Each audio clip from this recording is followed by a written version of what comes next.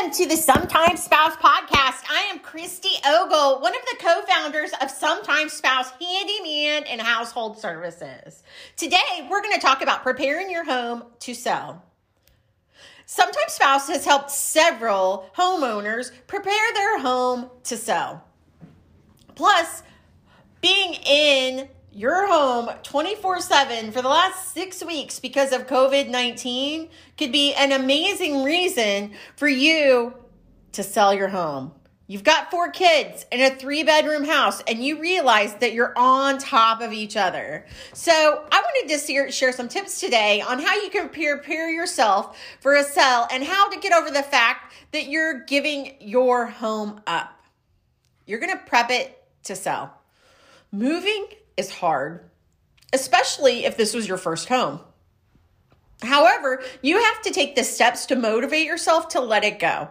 You have to have reasons why you're leaving. But now you have to accept the fact that you're leaving for bigger and better things. Here are some tips to help you prepare your home and yourself for a move. The first thing that you have to do is disassociate yourself with the house. There comes a point in any homeowner's life that when we have to tell ourselves that they're no longer own the home. Once you've decided to let it go, you need to be able to say bye-bye. You can imagine handing over the keys or whatever it takes to get you to face the truth about your decisions. Second, the thing that you need to do is to take down everything personal. Take down the pictures off the wall as well as the other family heirlooms.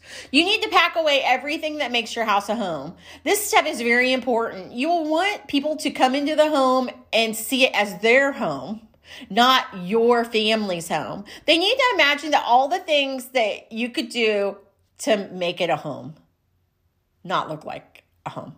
You also need to sort and discard. Basically, you need to go through all of it. Get rid of the junk. Pack away those things that you need to leave at home. Put away the knickknacks in a box along with all of your other things. Cleaning helps let people let go.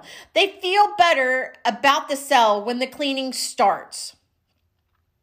Once you have everything in a box and you're able to let go, no matter how many memories that surround the house, even if you just decide to move, you should pack everything that you don't need because it helps you be prepared for your big move. While you are cleaning and organizing, you need to have things stacked neatly and alphabetize your canned goods. Anything that takes the focus off of you and places the appearance on the home is the goal to organizing. You want the snoopy visitors to think that you are an amazing homemaker. You also may want to rent a storage unit. If you can remove some of the furniture that tends to be in the way or in the wrong place to storage, it will make your house feel less like a home. It will help make moving easier because by the time you leave, you don't feel like the place is yours. Also, you'll need to get rid of the times that you love the things that you love the most. If you have a chair you always sat in, you will find a way to pull it out of the home quickly if you take that chair away. Does your husband have a huge, big, ugly chair that he always sits in that he had in his bachelor's days? Definitely don't want the house. You won't feel comfortable in the home anymore. This will also motivate you to pick a new home to move into, to put that big, ugly chair.